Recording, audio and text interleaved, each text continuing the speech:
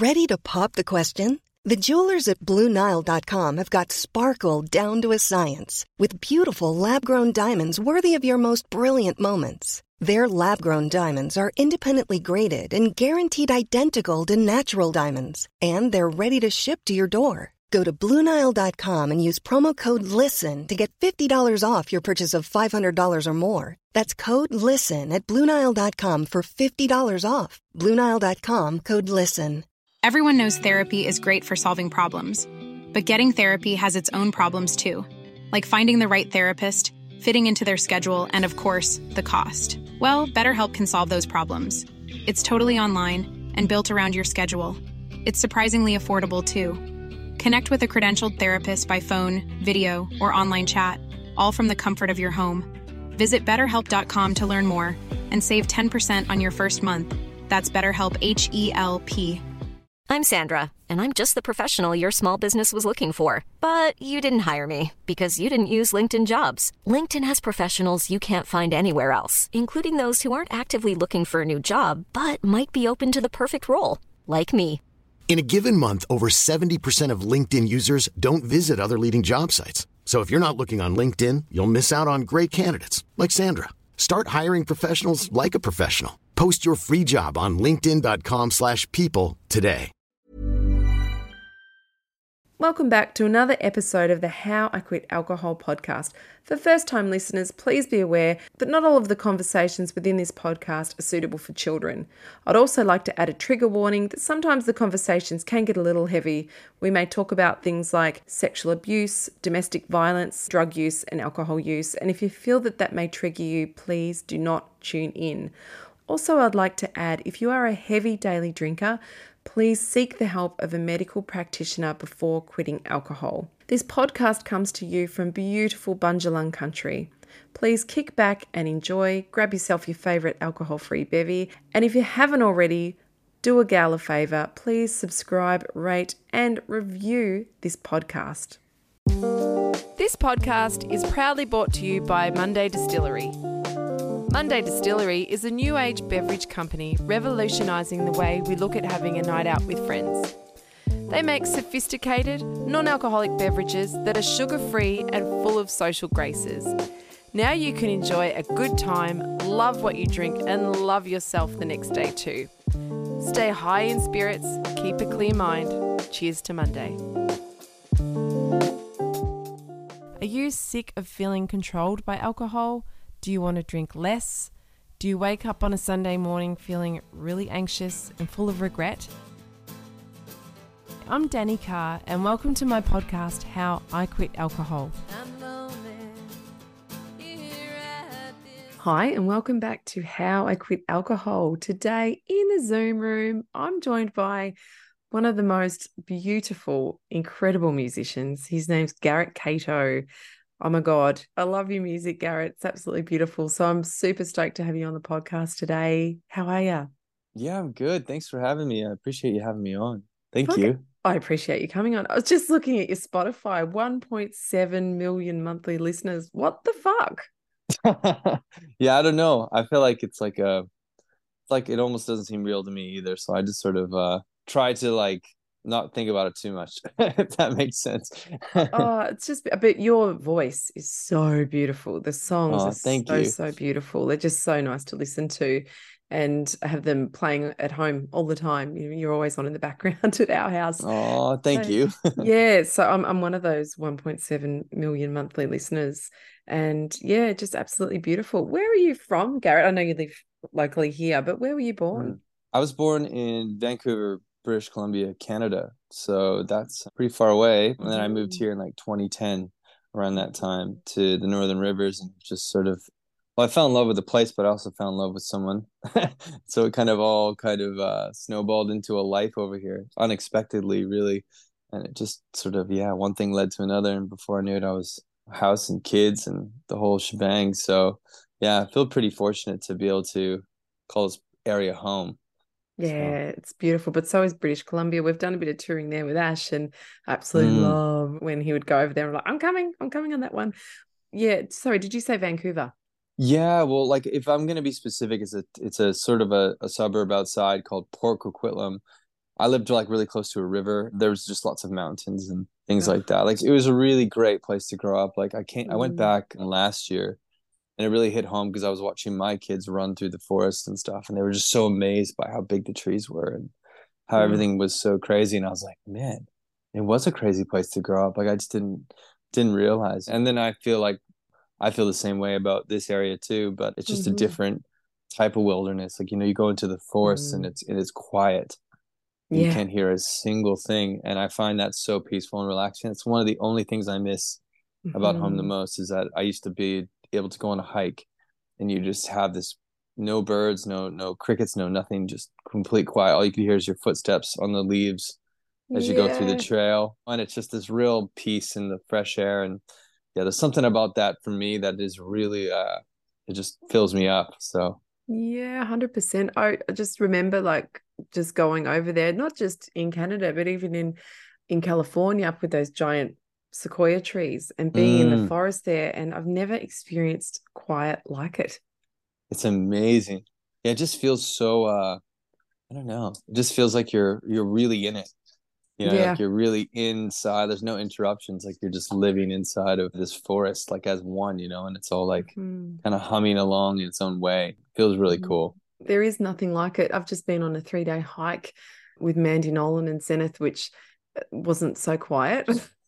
I can't imagine. with Mandy, and there was a group of other people, but I did Mm, manage to get up the front and just be silent. I just wanted to be silent and just walk in silence, which was mm. really lovely. And so just being in that for 3 days and then coming home, I said to Ash yesterday, I've got to go back into the bush. So my daughter had the day off. I said, let's go. We went up to Minion Falls, just up there, and just Oh, sat nice. by the river, and I actually got her to meditate for 2 minutes, which was great for a 10-year-old. Wow, that's Yeah. great. Well, that feels like 20 minutes for them. Yeah, I know. But I it was, always think of the scale of time with my kids and how yeah. I tell them to wait for 5 minutes. That's the equivalent of me probably waiting for like half an hour in Yeah. their perception of time. Like it's everything's so much more excruciatingly Mm. long. It's I that's think so that's my true. theory. Yeah, that's my Yeah. theory. So I try to have a lot of compassion towards them, like being impatient because their scale of time is so different than mine. So So true. Thanks for that. I probably need to hear that. But yeah, it's beautiful. Nature is so beautiful, and I think definitely Canadians, it's in your blood because it's just so there and so beautiful. So Garrett, tell us a little bit about, you haven't had a drink for 8 months, but you've been sort of very, very gradually weaning yourself off, I'd say, and got to a Mm. place where it's pretty much petered into nothingness. Where did it get to for you with alcohol? First of all, actually tell us where you started with alcohol and how it evolved for you. And did it evolve for you? Yeah, well, it was sort of like I guess it was like anything. Like in school, I was just really curious about like alcohol and even drugs and stuff. I felt like when I was a kid, I really wanted to grow up fast. I was one of those kids. I wanted to be an adult. I wanted to be cool. And I remember the first time I ever drank anything, it was my friend Nick, who was a pretty bad influence because now he's like a drug dealer, in Vancouver. And this Oh, kid was shit. pretty, yeah, he was pretty troubled. I got some crazy friends back home. Like I felt like my whole life back there might have been completely different. Anyways, that's another story. But he was sort of like he had like a really troubled home, right? So I would hang out with him and we would go into my parents' like liquor cabinet and we would drink the brandy and then we'd fill it up with like Coca-Cola so it looked the same. It was like a similar color or something like that. I don't even know if it actually worked, but I remember we just would do that. I remember the first time I did it, I remember just getting this like really weird sensation through my body. I was pretty young. I think I was probably like 15, maybe 14 even. And then it just kind of made me all hyper and stuff. And then after that I kind of didn't drink as much because we changed schools and we weren't going to school, so we weren't friends anymore. And then it was with my first girlfriend. She was older than me and we went to this house party. And she's like, oh, and she was very proud of like being able to drink. Like she was in year, I think she was in year 11. I was in year 10 or something. And she was really proud about how much she could drink. And it was sort of like I wanted to prove myself to her in a way. Like I'm maybe younger than you, but I can still drink. And then I remember I was like, instead of getting the beers, I got the vodka. And then I was just totally annihilated because my tolerance was zero, right? And I was just being an absolute disgrace at the party. But I still thought I had a good time. So I kind of carried this ritual on of feeling like I needed to drink on the weekends to constitute like me having fun. Like my weekend wasn't good unless I was getting blasted with my friends on the weekend. You know, it was sort of like, Mm. and it was like that FOMO thing where I was like, oh, I'm missing out on my good young years of like doing this. And so it kind of just carried on, and it just kind of kept going as like a habit of like every single weekend, and even like weekdays too, because I worked at the skate shop after school. And it kind of became this ritual, like skateboarding and drinking is just like a classic, like beers at the skate park kind of thing, like that Mm. type of behavior. Because I was big into skateboarding like back before moving here and stuff. So I guess that's, I'm kind of getting a little going over time, but that's sort of my beginnings of it, was just sort of like high school, like kind of trying to fit in alcoholism, if that makes sense, of Mm-hmm. that kind of thing. And I just really wanted to live this like sort of, just wanted to have this like bad boy image for some reason. I don't know why. It was just in my head. I was like, that would be cool. Like I don't know what it was, like why I wanted to be like that. Because I inherently, my actual nature is not like that. But it was like I was railing against myself for all those years growing up. I had the worst time in high school. Like I was the kind of guy that knew everyone but had like no friends, if that makes sense. It was like I could go to Mm. the party and know and hang out with everyone on a very superficial level. But when it really came down to it, it felt like I had no real close friends, if that makes sense. It was like this Mm. crap experience of high school. Probably due to I was inebriated most of the time I'm interfacing with these people outside of school. So that Mm. might be why as well. So, anyways, Talk to me about that sense of I knew all these people, but I wasn't friends with anyone. Was there a block there? What do you think that was all about? Were you not letting people in? yeah, I think so. I'm not sure. I kind of grew up in like a real like hockey playing jock town, and I was quite an arty kind of person at heart. Like obviously because I'm a musician now.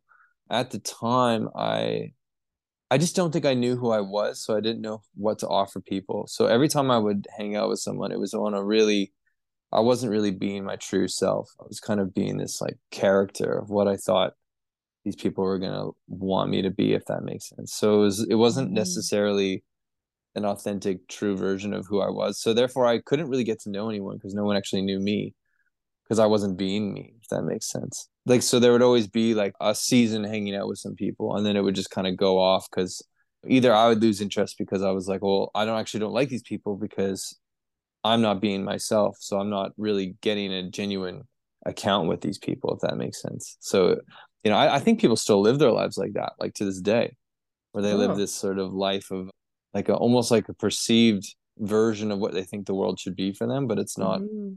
actually where your true nature is. Like if you're like, for example, I wanted to be like a dangerous kind of authentic, true person, like badass kind of guy. And really I was just like a big softie that didn't want to, I just wanted to be like probably a dad. You know what I Mm. mean? So, but at the time, because you're growing and you don't understand, and maybe I did want to be that at that time, but over time, it's like changed dramatically. And now I look back on that as like a wasted opportunity of like, I really wish I could have been more my true self.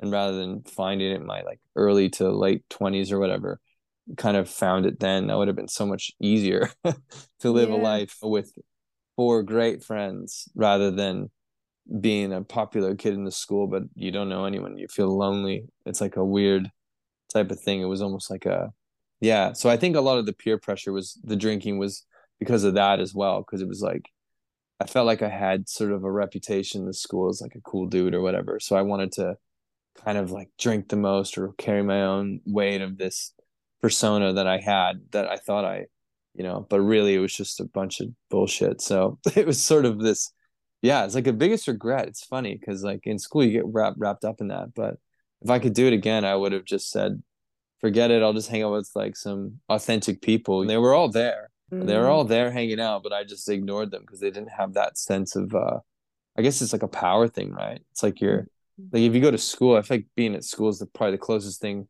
people will get to going to prison without actually going to prison. Because it's this Mhm. institution where you're all hanging out and you kind of have your groups of people and sort of gangs of people that you kind of associate with. Maybe this has changed now because I went to school in like the 90s or whatever, but it was sort of like that kind of thing. And you kind of stuck to your groups and it was sort of this like way to I don't know, navigate like the mental stress of having no friends or feeling left out or that kind of thing. Like that was like a really big thing, right? So anyway, so I get to relive it all again Mm. with my kids. Yeah, Hopefully absolutely. teach them the right way to navigate it. So, but Yeah. anyways, yeah. Well, it makes a big difference too if someone can see what's going on for us. I'm curious a little bit now about that, the sense of you that kind of kept the guard up, that didn't let people in. What were you mostly scared of? What was because usually there'd be a bit of fear holding you there. What were you afraid of, do you think? Well, I think it was like a lack of like confidence. So Mm-hmm. like it was sort of like I'm me myself, like as my natural self is definitely not good enough for these cool people. Like that's not going to cut it. So I need to be larger than life or whatever it is. And that Mm. is, it couldn't be further from the truth because fundamentally, those people that I was associating with all ended up living these pretty horrible lives like down the track. And it was sort of this, yeah, it was like, I think we were all doing the same thing essentially, Yeah, all trying to live out this almost like, it was almost like a fantasy or something. yeah, It playing a was like role. yeah, yeah. So, and I Mm. think the thing was it was like almost like a survival instinct to navigate that space. And I think my school was a bit on the rougher side, maybe. I'm starting to think now because I'm comparing my high school experience to my fiance Celeste's experience, and it's very different. Like from Mm-hmm. rural country Australia to kind of Vancouver, sort of outside of the city, where you have like 2,000 or 3,000 kids at a high school and it's Mm-hmm. like it's so big that you kind of just get lost in it, you know. And I feel Wow. like it's pretty tough for kids to navigate that kind of thing.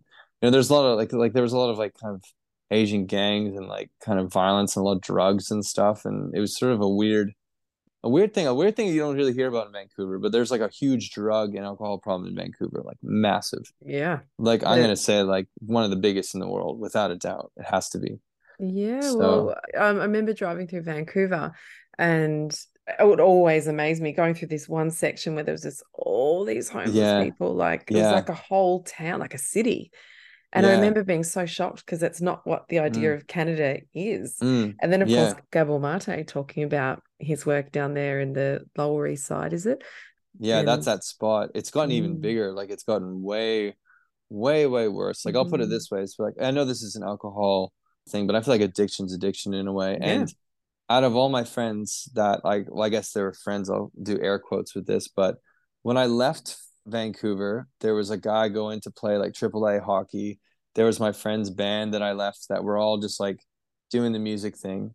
And then when I returned, it was like every single one of those friends was either in rehab, like active rehab for fentanyl and like opiate addiction, or were Wow. like on the streets, like Wow. literally junkies. And I was like, how is that possible that we have these different walks of life? We have like the star leader of the hockey team, the coolest guy, gets a knee injury, boom, on opioids. And then we have the Wow. musician Artie crowd all in the same boat. And I'm like, this is wild.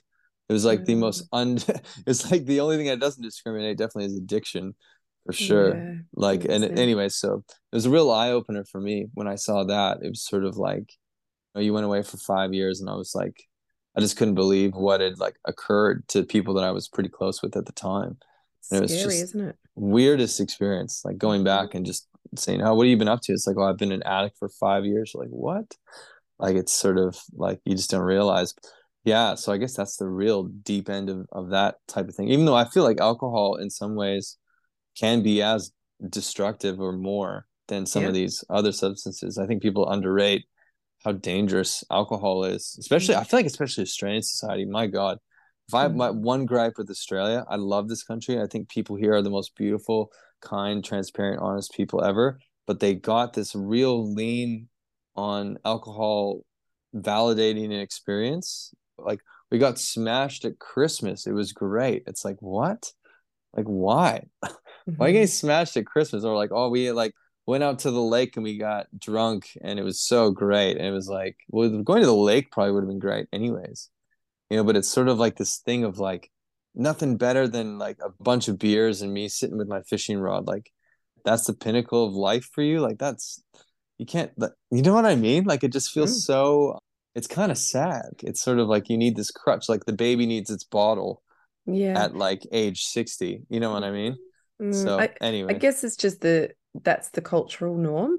And Yeah. even like you said, like growing up, I have this with grown adults now, like, and it's no judgment, but feeling like they haven't had a good weekend unless they got shit faced. Just how, like you said, like you felt like Yeah. you hadn't had a good weekend unless you got shit faced. It still keeps carrying through unless you change that and be able to see, wow, I can actually have a good weekend without getting shit faced. I can feel Mm. good about myself. I don't need to get shit faced. But I guess it's like a badge of honor that it Yeah. starts from a Yeah. young age, just like you. It starts at a young age where we're just like, yes, that's the marker of a good weekend, is how shit faced I got or how much I managed to drink on that weekend. And Mm. unfortunately, yeah, we need to start changing that, especially for our kids. Oh, big time. Mm. Like I kind of try to drill into my kids that alcohol is just it adds no value to an experience whatsoever. Like if anything, it Mm. just sort of dims the lights Yeah. on life a bit, you know? Like when it comes down to it, like a first, obviously a chemical reaction is pretty fascinating in your body when you're young and it's pretty exciting, like when you're first Mhm. doing it, but then when it becomes like a social crutch where you can't socialize without it, that's Mhm. one thing I noticed. It was sort of a thing. Well, actually, even with the stage, I was getting this habit of just having a few drinks before stage, like a lot of artists do, to take the edge off, you know? Yeah. It takes the edge off. But what I found was like if I took the edge off before the show, I felt like I was a little less in control and I wasn't feeling the crowd like emotionally like I normally would be able to. And then Mhm. after that, for some reason, I noticed this real pattern of me getting trashed after the show. And it was Mhm. like this thing of like every time I did that, I would kind of want to get going after. It was like the booze was Mhm. already in my system. And then once the show was over, I was like, oh man, let's go. Like, Mhm. let's go out and get a few drinks kind of thing. This was like sort of early in my touring career, I guess. And then Mhm. I found like, it just kind of, I don't know. Well, actually, there was a real definitive point. Sorry, I'm kind of rambling. Do you No, want to ask go. me a question? No, no, go, please. I'm like having a therapy session here with you. Like I feel like there was a real defining point where I did a European tour before COVID. I did one drunk and I did one sober in the same year. Mm. And the one I was drunk, I remember it felt like the tour was so hard. Like it was such a slog. And then Mhm. the sober one, it was like almost like it was the best. Like I just felt so grateful for being able to tour and be able to just be in that position. And it was almost like I could actually take in the experience. And it was like Yeah. when I was drunk, it was like I was muted. Like it's almost like it was like a dream. Like it wasn't a real thing that actually happened. It was like so fuzzy. And I've thought about it, I'm like, it's like literally taking away years of my life. Not like I'm gonna die earlier. Literally, like I can't feel the experience enough. So Mm. it's like I go do something, and if I drink, I'm like, I'm not actually doing it. It's not actually me. It's like this Mhm. sort of numbed version of myself. And it becomes this thing where I'm like losing valuable time and valuable experiences that I would otherwise be able to remember for the rest of my life, kind of thing. You know, Yeah. that's kind of how I kind of looked at it. And I'm like, I don't have any time to waste doing that anymore because it clearly is far less value for me personally. It doesn't matter who it is. It's like whether you're a musician, whether you're just everyday person, just people. It is a numbed version of ourselves, and we're doing ourselves such a disservice that we don't realize. We think we're enhancing our experience by drinking, but what we're doing, exactly what you just said, where it's a numbed version of ourselves, and we're kind of missing out on so much life when we're there, that version of ourselves. I guess though it takes a while to figure out why we're numbing ourselves a bit, Mm, and some people think, yeah. oh, well, I'm not numbing, I'm just having a good time. I'm not numbing, it's just this habit I've got myself into. But there's something usually there for us it's doing something for us. What was it doing for you? So at first it was helping you. Well, actually, I don't think we got to that, Garrett. So there's a part of you that felt like I'm not good enough. Mm. As soon as you said that, not good enough, my ears prick up because I'm like, That's just so prevalent with people that have alcohol issues. Firstly, where did not good enough come from? This is too personal. That's fine. That's okay. No, no, no. But Um, where did item not good enough come from? well, I guess I had a pretty tricky childhood. Like as far as like my parents separated at age 7, and the separation was Mm, pretty emotionally immature, I would say, like for their age group, and they were mm, very sort of like it was almost like if your parents were young teenagers separating, it was a similar kind of drama and like kind of creating this real chaos, and like it was just, life was just spiraling for everyone, really. Everyone was broke after the separation. Like it was like lawyers were the only one making money, really. And we Mm-hmm. kind of, yeah, we just sort of, I don't know, I guess from that maybe I kind of realized, like later on down the track, that maybe I felt like I was like, that there was something inherently wrong with me because of like all these things that had happened. Like it was almost like I was like a impure version of myself or something, because my parents had had this crazy experience. And then as you get older, you realize everyone's lives are kind of fucked, so it doesn't really matter. But and it was sort of this hidden aspect of myself. Like I was always really embarrassed about like my parents being separated and that whole Oh. scenario. And it was like this kind of like, I guess a lot of kids have it. They have their public life, which is when they go to school, they put on the Mm-hmm. brave face and stuff, but then they have this private life where maybe it's like their mom crying every night or whatever it is. Like who knows? It could be different things for everyone, but it kind of, I think, maybe stemmed from that, of just the instability of that scenario happening when I was in quite a developing age. Yeah. That I felt like kind of the world was like, felt kind of unsafe at that time, and things were crazy. Dad had a new young girlfriend, and things were, they're having parties. There was these like young people around, and everyone was drinking. And I guess I'm kind of unpacking this right now, to be honest with you. And it felt like, yeah, it was like this, it was just chaos, really. It felt like Yeah. chaos. And then Yeah. so maybe that's sort of where it kind of came from. That's the only thing I can think of, that off the top Mm-hmm. of my head, that it was Mm-hmm. maybe something from those sort of realms of the lack of feeling safe at that age, maybe led to a bit of insecurity later on down the track. Is Yeah, it's probably like where it kind of, and you sort of get into protection mode from yeah, that. Yeah, it creates a yeah, bit of, see, okay, I'm going to protect myself at all measures. yeah, And then yeah, also perhaps too that, okay, I'm not going to let them in. I'm not going to let them see the real me in case I get hurt. yeah, yeah, totally. Mm, Well, yeah, you want to mm, stay like kind of safe. And then I think when you're left to your own devices sometimes with that, like, by no means were my parents bad. It was like my mhm, dad was a bit of a dick. Like my dad was definitely had a massive drinking problem when I was a kid. He'd come mhm. home, and while my parents were separating, he'd come and sleep next to me, and I'd be like, man, my dad stinks. It smells like Yeah. booze. And we'd kind of talk about whatever. And I'd be like, as a kid, I didn't really clock it. And I was like, my dad's sleeping next to me. This is not good. I was more like, oh, this is cool. Like this is my dad sleeping in my room. This is awesome. You must like me. It was kind of like, that's Ah, how I thought of it. But in hindsight, I was like, oh, that was a sign.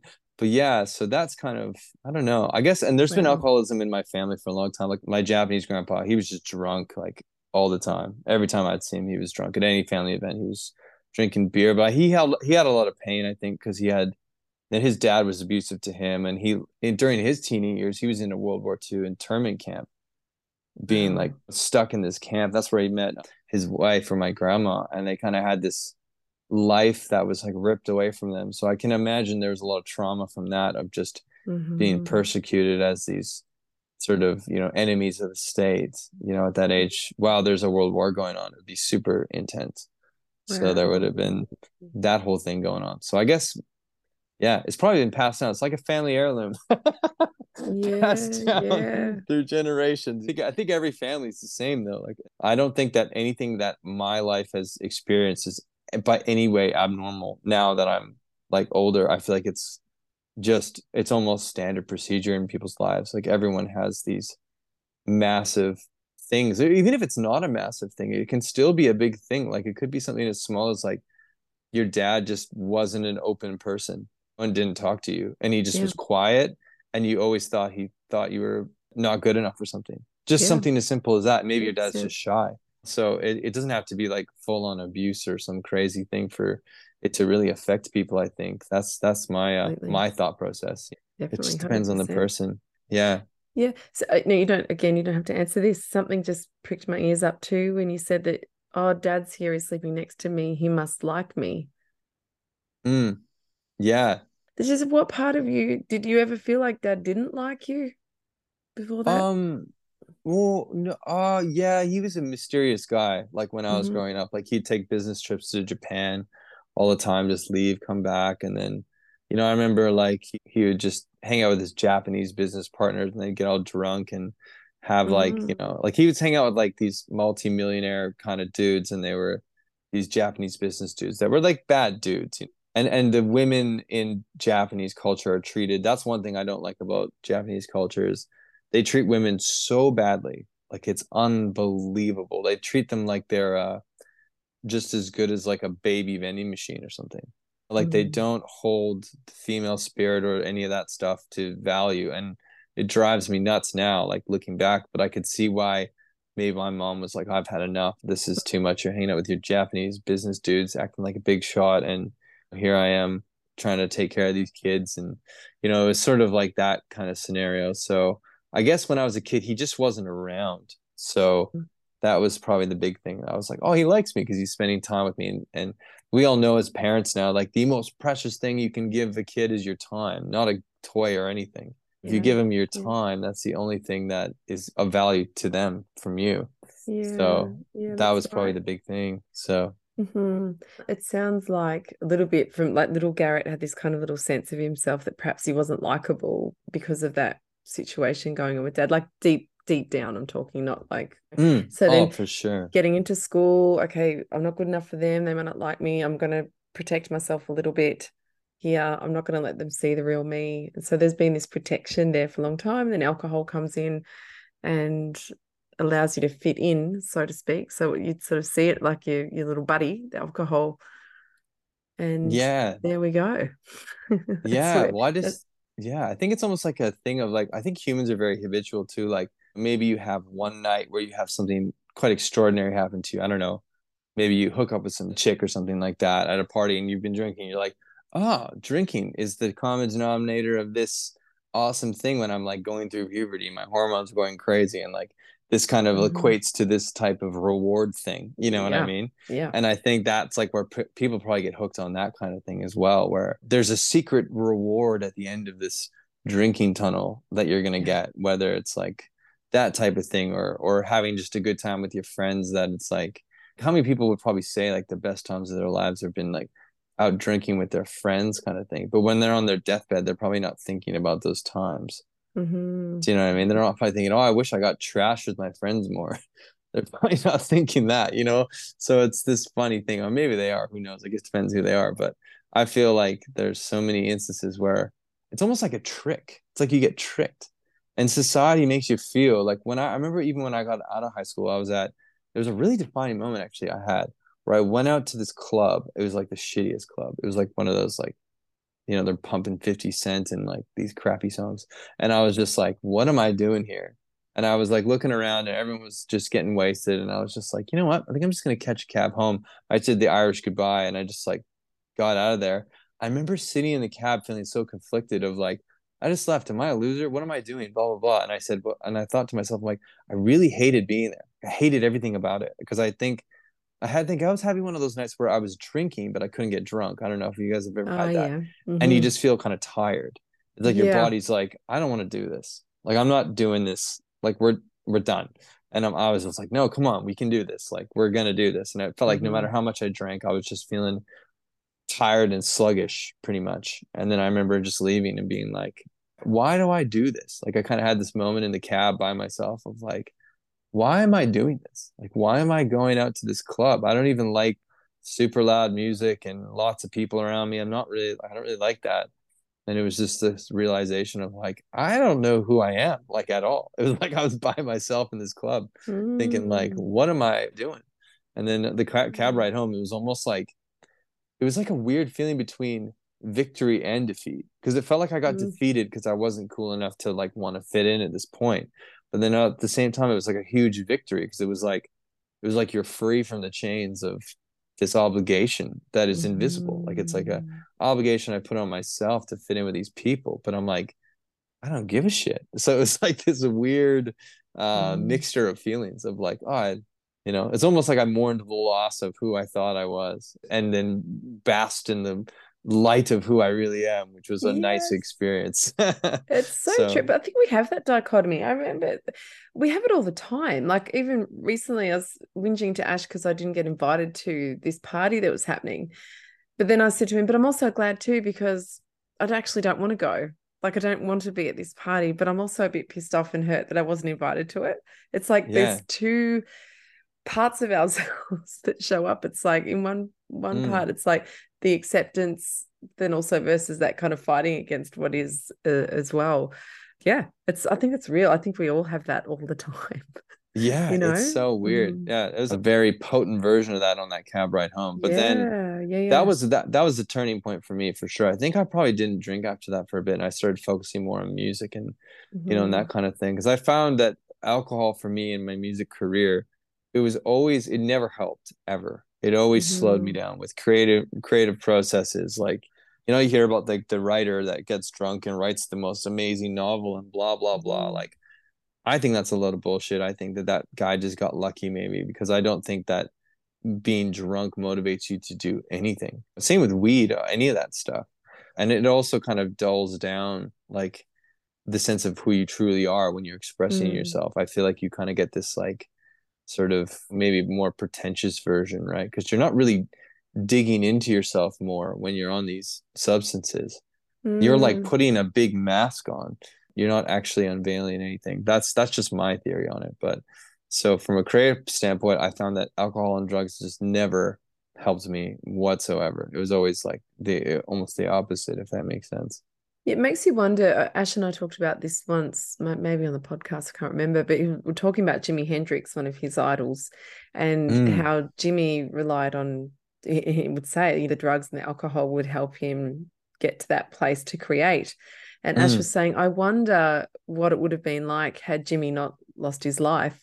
And if he had have ever got sober, what if there was this whole, like, what if there was more to Jimmy than what we got? This whole explosion of Jimmy that could have happened, perhaps, where people think that they have to be drunk to get to these places within themselves. But actually, we're holding so much back because it's such a polarized version of ourselves. Do you know what I'm saying? For sure. I think like the only thing that I learned from Kurt Cobain and Jimmy and all those guys is like they're like manuals to like kill yourself basically. Like, you know what I mean? Like maybe they lived like these extraordinary finite lives, but at the end of the day, like what they end result was so tragic. Like yeah, but what they were there's nothing. capable of, like they were Yeah, capable yeah, of creating such amazing yeah. music, but there could have been so much more.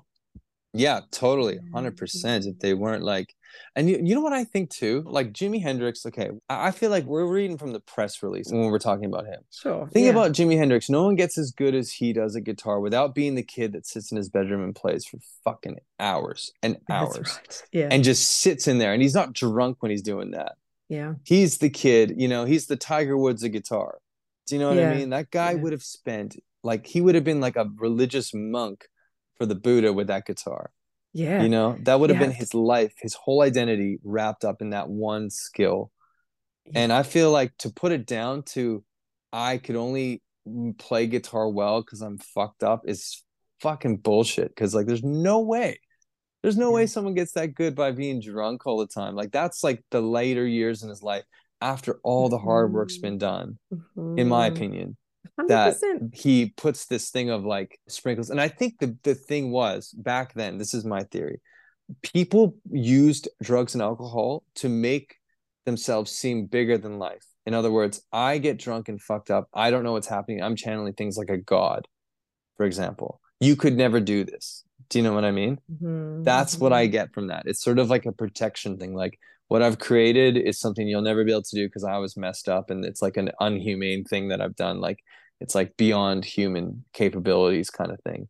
But really, it's just a guy playing guitar like a crazy dude in his room. His mom's like cooking dinner, like, Jimmy, come down. I need to cook dinner. Can you stop playing guitar? That's It's where the genius is coming five from. more minutes, Mum. Yeah, that's the genius, without a doubt. It's not this crazy, that's my opinion. Like, I feel like that was Totally. branding to make all those iconic 60s artists seem like they were gods, not just regular humans that put a lot of hard work into their instrument and made these beautiful songs.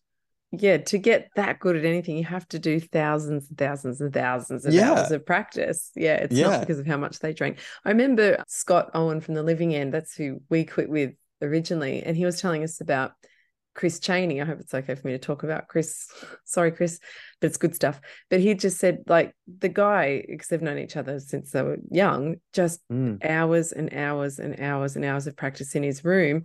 And then on the tour bus as well, just constantly, he's playing guitar constantly. And that's why the guy rips. It's because he just hours, thousands of hours of practice on guitar. Yeah. So yes, you get to understand. Look, Ash had the same thing too, where just his music improved so much, everything improved so much. And one thing that Ash said as well was not because he just stopped drinking and suddenly he got better, because all that spare time he had, he started playing guitar, getting more singing, getting vocal coaching, like working on his craft rather than just sitting around getting pissed all the time. Hundreds of hours. Such a time waster, because it's not only, well, like, I'm in my 30s now, so it's not really it's not just a one night thing. It's not just a hangover thing. Like, even the next day after the hangover day, I'm still foggy, and I can kind of use that as an excuse to not maybe do something, even like go to the gym, or, just play with my kids, like just do things that are needed in life. Like, I feel like it turns you into a child almost. Actually, you know what it really turns you into? It kind of turns you into someone with like an illness, like a proper illness, like of someone that's like has like a autoimmune disease or something. Right, when we're hungover, do you mean? Yeah. Because you're essentially like poisoned every second day. Like, if you're actual alcoholic and your life equality is so low, you're like, you volunteered, not that you deserve to be in that situation, but it's like a man-made version of like an autoimmune disease that's really bad for you, shortens your life and makes you operate so poorly in day-to-day life. So it's this thing. It's sad, isn't it? And to think for someone to get themselves into that state, where I think about myself, certainly not at alcoholic level, but what I must have been going through to want to numb myself out to that level to even tolerate feeling like that the next day. Like, some hangover days were just fucking horrendous. Of just I can't do anything, like, and the anxiety and the vomiting and all that stuff that would happen, and yet I accepted that. Why? Because I was unconfident, because I wasn't confident enough to be around people as I was. So I would, like, oh God, think about that, Garrett, and I just feel so sad. Sad for that version of myself, and oh gosh, it's awful. Yeah. Well, I feel like it's just this thing, like, in some ways, thankfully this didn't really happen to me, but I can imagine some people wake up and then they just look around and then they see like this life that is now the reality. Maybe they're in their 40s or 50s or something. And they're like, so this is it. This is my life. It was just one long weekend, of getting plastered. And it's like, that would be such a crushing blow to have, to feel like that's what you've amounted to, was like a bunch of good weekends or something, like that. It just was this sort of messy type of thing. But I think like people that actually have proper drinking problems, they're definitely not, it's not a proud scenario. Yeah, it's a tough one. I think it's easier to be an alcoholic probably in Australia than a lot of other countries, I feel like, socially, where it's like it's not a huge issue. Maybe it's where I've been and like where I've toured to, or like certain people I've brushed up shoulders with, but I feel like it's very much more accepted, like for like the woman, right, for example, to have like a whole bottle of wine while she cooks dinner every night. And it's just like this kind of joke. It's like, haha, need my wine. Like, oh, it's just so crazy. I got kids. I need my wine. It's just like, that's like, no, that's like that's not like a funny little like birthday card. That's like a problem. You know what I mean? Like, and I feel like there's so many, well, I guess it's probably alcohol companies is probably the first culprit that really want to make it seem like casual alcoholism is just no worries. Like, it's all good. It's just normal. And I'm like, I guess we are coming around now, though. People are kind of waking up to the fact that it's like you're getting tricked. Is how much money the government makes off the tax of the alcohol, not to mention the alcohol companies. Like, I was saying this to a friend the other day, where I felt like, how you go to a festival like Splendor, right? And you look at all the headliners and you see all the music and stuff. But I always think the real headliners is always like the beer and alcohol companies. Like, that's why a lot of these people are there. They're there to get drunk, to have a good time, and the music is like the court jester at the feast, if that makes sense. It's like a side thing. And I always think that, like, there obviously are people that love music and go to festivals still, but I feel like there might have been a tipping point like a few years ago where festivals of those types was kind of Coachella-esque festivals turned into more of like a image perceived thing and like a substance abuse kind of haven, where it's like that was the MO, it wasn't about like music, if that makes sense. So yeah, but anyways, I don't know. That's my 2 cents on that, I guess. So tell me a bit more about yourself. So where did it get to with you with the drinking before you decided to pull it back a little bit? How did it evolve for you? Yeah, like I kind of went through a weird time where it was sort of like me and my partner, or my fiance Celeste, were kind of like enablers of each other a little bit, like, and we kind of got into this habit of drinking like a few drinks every night kind of thing. This was like pre-kids, and it was sort of like that's kind of how we met. We were living in a share house together, and it was like this sort of like drinking was like a thing that we would just do, I guess. And then that kind of just snowballed into like this habit of like, you watch a movie and drink, or something like that, like just really mundane activity with alcohol. And then I remember thinking like, oh, this is kind of weird. Like, why am I getting, having like 6 beers and like just doing nothing? That was like a big thing. I remember it was like wine was a big one too. Like I think wine is a sneaky one because it's such a high alcohol percentage and you don't have to consume, like, to get through a bottle is like not that tough for one person, really. Like as far as actual consumption, like you have like 4 glasses of wine, right? If they're pretty steep glasses, you're done. So it's like, yeah, so there was sort of this, and it was like a looming type of thing. Like it was never serious enough to derail our lives completely or anything like that, but it was this hum of like, it was just a constant. So, and then it was up until that, basically that tour where I did it sober, that I kind of just slowly weaned off alcohol completely. And then my partner was still kind of drinking like sort of the regular amount that we would drink. And then eventually she just kind of thought, oh, this is pointless. Like, I don't want to do this by myself. I'm not going to do it. And it was sort of nice. And then since then we've cut it off. And my partner, Celeste, she's been like sober for 2 years now. We'll have to get her on. Yeah, I'd Yeah. love to. She's got a great story with it because she was raised in the country. So alcohol was just very abundant in that culture, right? And she's just such a champion. But anything she sets her mind to, she's just going to smash it out of the park. That's just who she is. Very inspiring Love person. that. But yeah, but it was never like a huge, maybe I just didn't look at it that way. It probably was, but I didn't look at it as like a huge monster to overcome. It was just more of like a, like Ritual. a, yeah, and more like a regret of like, oh, I wish I caught on to this earlier. Like, I wish I just didn't kind of fall into the society kind of expectation trap, if you want to call it that. I don't know how to explain it. The normality of it, but it's not normal.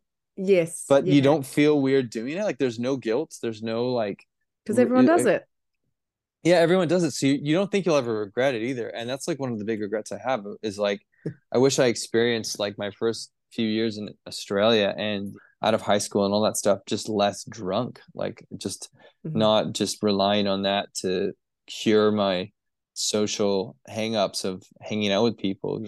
Like I still feel a bit funny about like, socializing with people sometimes. Like I am more and more as I get older. I think it's normal though, but to keep to myself kind of person. But I definitely feel like I don't feel so much anxiety that I can't just go out to dinner with friends or go out somewhere to a gig and not drink. Like it doesn't bother me. Was alcohol for you, was it covering up any kind of social anxiety? Because I did see something on your TikTok once where you talked about feeling anxious. I can't remember what it was, but like, here's what you can do if you feel anxious at a party. And you went into the bathroom and you kind of stood there and took some deep breaths and sculled heaps normal. Do you know the TikTok video I'm talking about? Yeah. That's one of the reasons I Yeah. want to get you on, other than Ash, you and Ash working together and Ash telling me that Yeah. you didn't drink. But I thought that's brilliant. Was it kind of covering up that kind of bit of social anxiety that you have, or that kind of sense Oh, of, for sure. Well, I yeah, remember great. I would do that all the time. I would have this moment. It was almost like I had to do it where I would go into the bathroom and I would like look at myself in the mirror for some reason and be like, you can do this. And I'm like, why am I doing that? Why am I saying you can do this? Like, what am I doing? Like, I'm supposed to just be having fun, not thinking about it at all. But I had this moment, and in the bathroom, I would always do it and be like, okay, like kind of like regrouping. It's almost like I was on stage and then the bathroom was like the side of the stage and we're at intermission and we're like, okay, all right, we got this. It's okay. It's like I was performing the whole time or something, you know, if that makes Mm. sense. Like that's like the closest thing I could equate it to. It was just sort of like this massive amounts of energy just getting zapped out of me Oh, you're for an introvert. what, yeah, for whatever reason. And it was just like, okay, I can get through it. Like it's going to be okay, you know, and that was sort of my little moment of like being able to just recharge and then go back out there with a smile on my face and like, you know, be nice to the customers or whatever. That kind of thing. Do you think you're an introvert? I don't know. I definitely like my own company. Like I'm totally fine with it. Like I don't feel like I need to, like I don't have that urge of like, oh, I need to go and hang out with so and so because I feel this way or like they charge me up or whatever. Like most of the time, like if I'm at a shopping mall or at a gig or whatever, I have this threshold of like 3 hours. And then after that, I'm like, oh my God, get me out of here. Like I can't handle the noise and the chaos. And my eldest daughter, Lila, she's like that too. She just Ah, gets to a point where she's like, all right, let's get out of here because this is crazy. Like I can't. It's like when your brain gets overstimulated or something. Like I find that that happens to me for sure. Where it's you're a like, classic, mate. You're a classic yeah, introvert. And okay, you, there you go. yeah, and you feel zapped when you're around people. You know, Yeah, yeah. yeah. Mhm. For too long. Like one-on-one's not too bad, or like a focused environment or a calm environment. Like I always used to like kind of like if someone's like, oh, let's go get a drink. And I'm like, oh, let's actually no, let's get a coffee. Like that's what I'll always say. Like if someone wants to Mm. catch up and they're from overseas and they're here for a festival or something in town, I would say, oh no, let's get a coffee. Let's not go get a drink. Because when I think about getting a drink, also I think of like the really loud like pub and it's just crazy and I'm like yelling at someone like, hey, so blah blah blah. And it's sort of like, how am I even talking to you right now? But if I go get a coffee with someone or get lunch or whatever, or even just go for like a cruise somewhere, like go check out something cool in nature or whatever, it's way more nourishing for both of us. And we also can actually catch up Yeah, rather than 100%. like I see you with the drink in your hand and there's loud music and like this is great. I haven't seen you in ages. And like that's it. I just don't think that's a catch up really. That's just like a formality almost. Absolutely. Do you feel like then that the alcohol was masking a little bit of that social anxiety or whatever it was that was showing up for you? Do you feel like it was masking those feelings? I think it was like, for example, you know how I was saying like I had like that 3 hour limit or whatever. I think it Mm. was like almost like the drug was able to get me to that next level of I can do this. Like I can Mm. tolerate more because I'm not feeling my emotions and my sensitivity is like way down because of the Mm-hmm. alcohol. So I could kind of just carry on. But if it was me sober, I would have said, oh, cool, guys, I've had enough. I'm going to go home, go to bed. Um, And that would have been awesome. Like yeah. I still would have had a great time. And I wouldn't do that next 3 hours that just gets messy and gross and then feel like shit the next day. Yeah, it's So, being able to look back to and see that actually mm, the alcohol was carrying me through that discomfort. And then it mm. was taking me somewhere that ends up pretty gross and where I don't want to be. So talk to me a little bit about that kind of realizing, okay, this isn't actually good for me. It's not helping me. Did you have that realization, or when was that moment where the hammer hit where you're kind of like, this isn't working so much for me anymore? It was like a moment actually. I think it was like Lila was like 4 maybe. And I was hungover and I felt actually like unable to take care of my kids pretty much. Like I was like, I'm not being a good dad. Like I am being a Mm-hmm. piece of shit right now. And I was Mm-hmm. like, what am I doing? It was like this moment of kind of like I always kind of thought, oh, my life's gonna be like this when I'm older, kind of thing. And Yeah. then I kind of had this flood of this is it. This is your fucking life right now. And right now you're hungover on the couch and your daughter's asking for like some food or whatever. And you're like so hungover that like you feel like you can't even do it. It's like you're at a job Yeah. just to take care of your kids. But meanwhile, Yeah. it should be this effortless type of thing, which it Mm-hmm. normally is. It's this type of thing where you're really hands-on with your kids. But in this instance, yeah, I was like, this isn't fair to her. This isn't fair to Celeste. This isn't fair to anyone that I'm like being this really shit version of myself. And then that was sort of one of the tipping points where I was like, the repercussions of this are so far reaching like way further reaching than just me as an individual, like way more. So it's not like it was as self as that, because I didn't want to feel like shit. So that was like a huge part of it. But then the next part of it was definitely that I didn't want to like hinder the life of my kids. And whether that's because of my dad potentially too.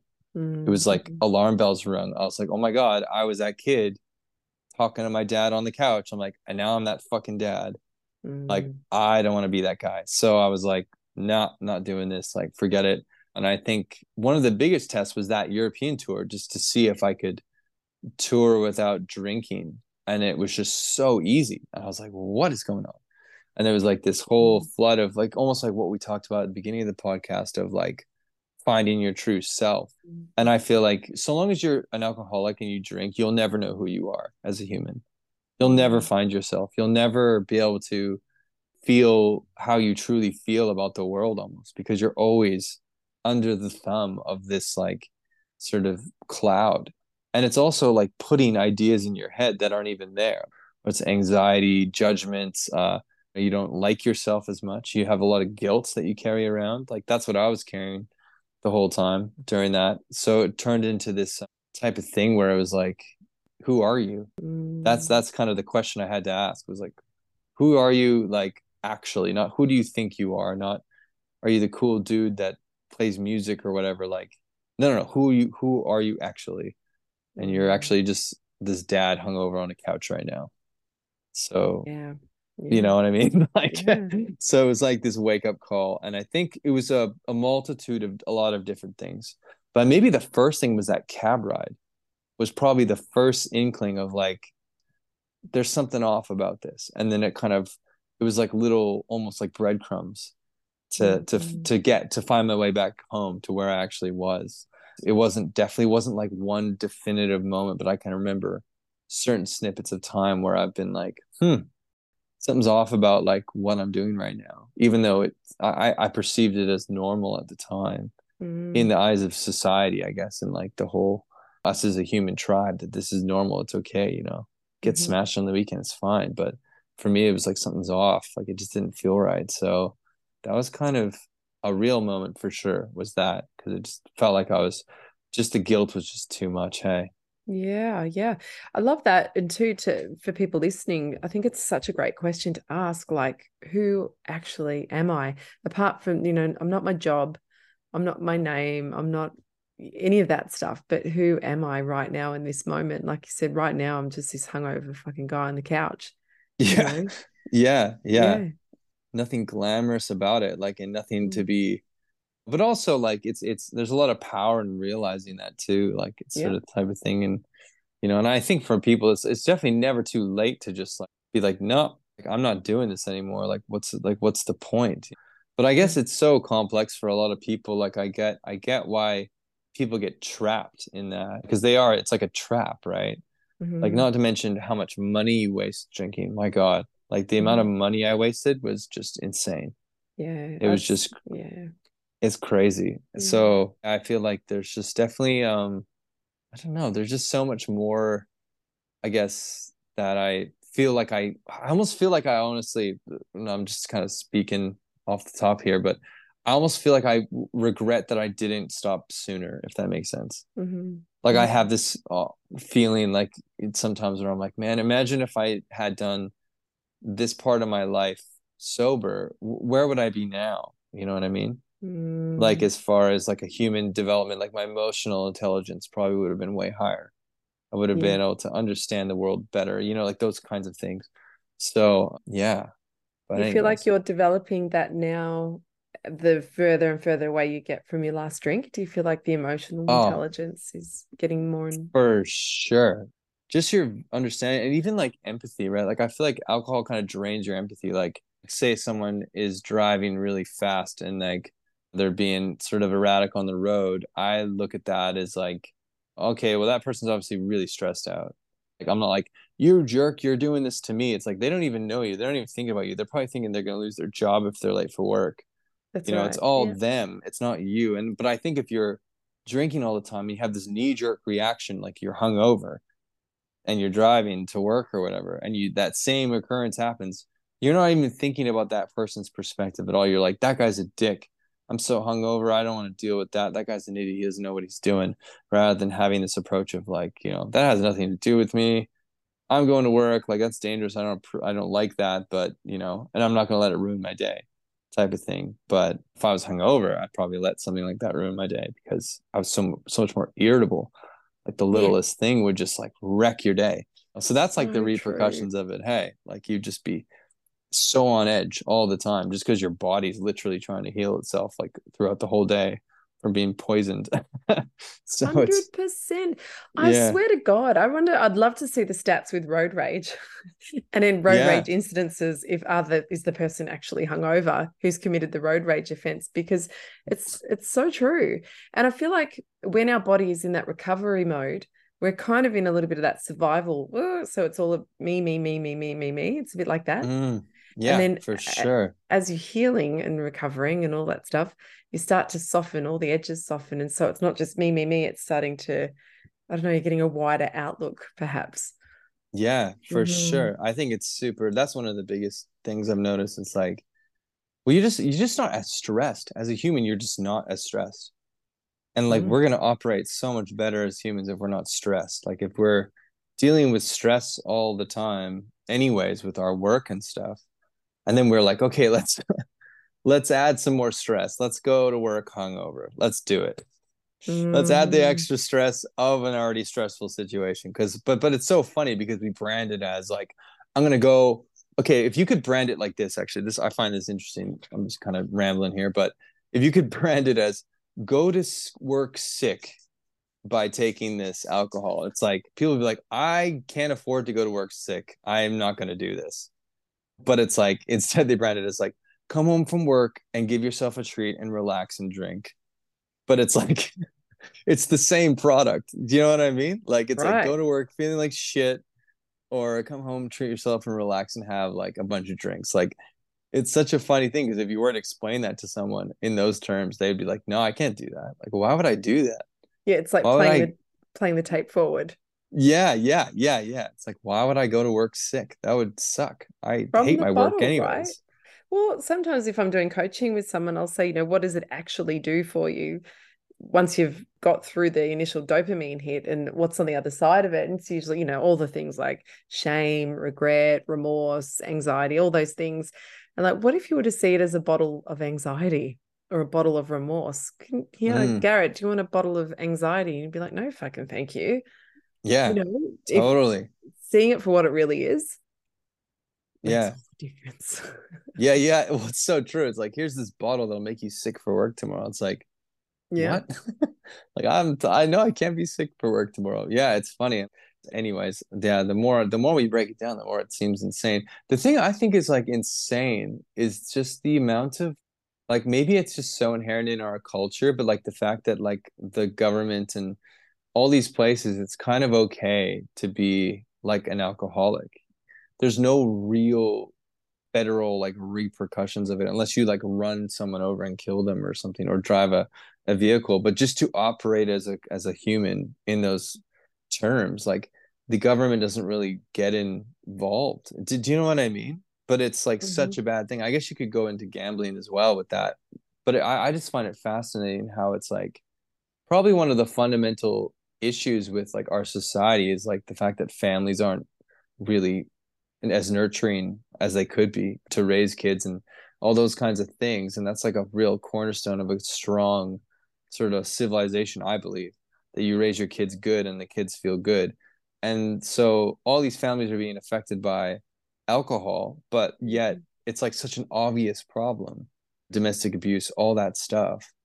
But yet they're like, no, we're just like, we're not going to somehow mitigate this. Do you know what I mean? And I guess maybe it's a human right thing. I don't know. But if it's a human right thing, then why don't you just let people shoot up heroin? Like, it's like, what's the difference? It's like you're still getting beyond being even conscious sometimes. So, anyways, it kind of baffles me that there's not more strategies, at least, or at least it's not on the agenda, if that makes sense.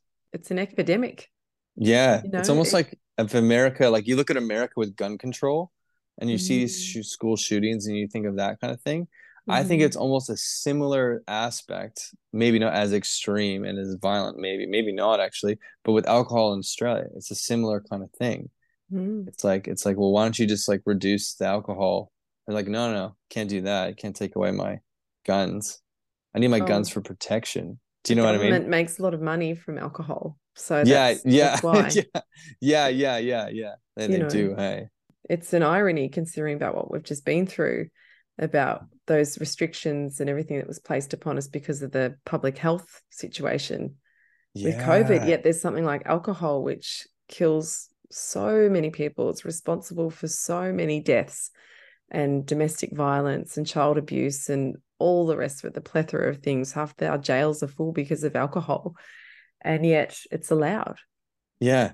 It's so Um, funny. It's such a funny mm, thing. Like, I guess it's just one of those things. Like, I feel like until people get to the bottom of where it is, or or they have that moment on the couch with their kid looking at them like, mm, what are you doing? Maybe they probably don't see it the way it mm. is, if that makes sense. So, Seeing it, but it's all about seeing it for what it is. Look, that's what can free you from alcohol and free you from the shame of alcohol too. If people feel shame about it, it's actually looking at it and seeing it for what it really is. It's like, it's a bottle of anxiety, it's a bottle of domestic violence.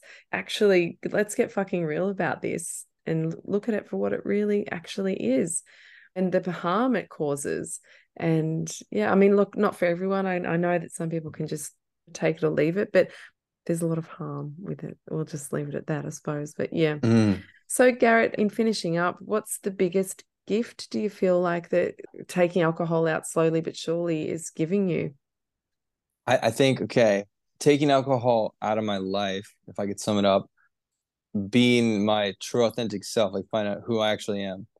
It's like Mm, that. Like if you don't take it away, you're never gonna know yourself. You're never gonna know what you really like in life, like how you want your life to be experienced. You won't know because you won't be in control of it. So it's like this lack of purpose, control of your life. Like there's just the list goes on, but I feel like with alcohol, I am just like on autopilot and I'm at the will of everyone else, if that makes sense. But when I'm not on alcohol, it's like I'm the master of my own universe in a way. It's like I am mm, responsible for all my own actions in a good way, if that makes sense. So it's not yeah, so it's that would be my summed up equation of where I've gotten to with it, where I feel that it is the most freeing aspect of my life because it's opened up this whole entire world of it's almost like I'm more happy to be who I am without it. mm, Because mm, when I was on it, it was like I didn't know what I was. And I was ashamed of what I didn't know what I was, if that makes sense. Do you know what I mean? Like, so it was mm. like this, yeah. So I would say in quitting alcohol, finding my true self was like the biggest gift for sure. Yeah, I love that. That's beautiful. Beautifully said too. Well, Garrett Kato, thank you so much. Thank you for coming on the show today, and thank you for your music, your beautiful music. And what have you got coming up? Well, I'm actually flying to Perth today. I've been Ah, invited to play at a zoo, weirdly enough. It's like okay. an acoustic night they put on in Perth for he played a zoo. So it actually sounds so sick. I'm actually so excited because I love Yeah. animals. So I'm pumped on it. But then after that, I'm releasing new music in the new year and just doing the same old kind of playing music and producing music and enjoying life. So yeah. Yeah, that's so awesome. I'm really excited. I was listening to the track that you and Ash have done together, and it's so Oh, cool. Oh my I'm so God. pumped on that track. I am actually genuinely like Yeah. part-time spare time listener on that one. So Yeah, yeah. it's I love it. very exciting track. So I can't wait for that to hit people's ears next year. Mm, Anyway, Garrett, thank you so much. And again, yeah, thank you so much for your time and coming on, and have a great time in Perth. And thank you. thank you. See ya. See ya.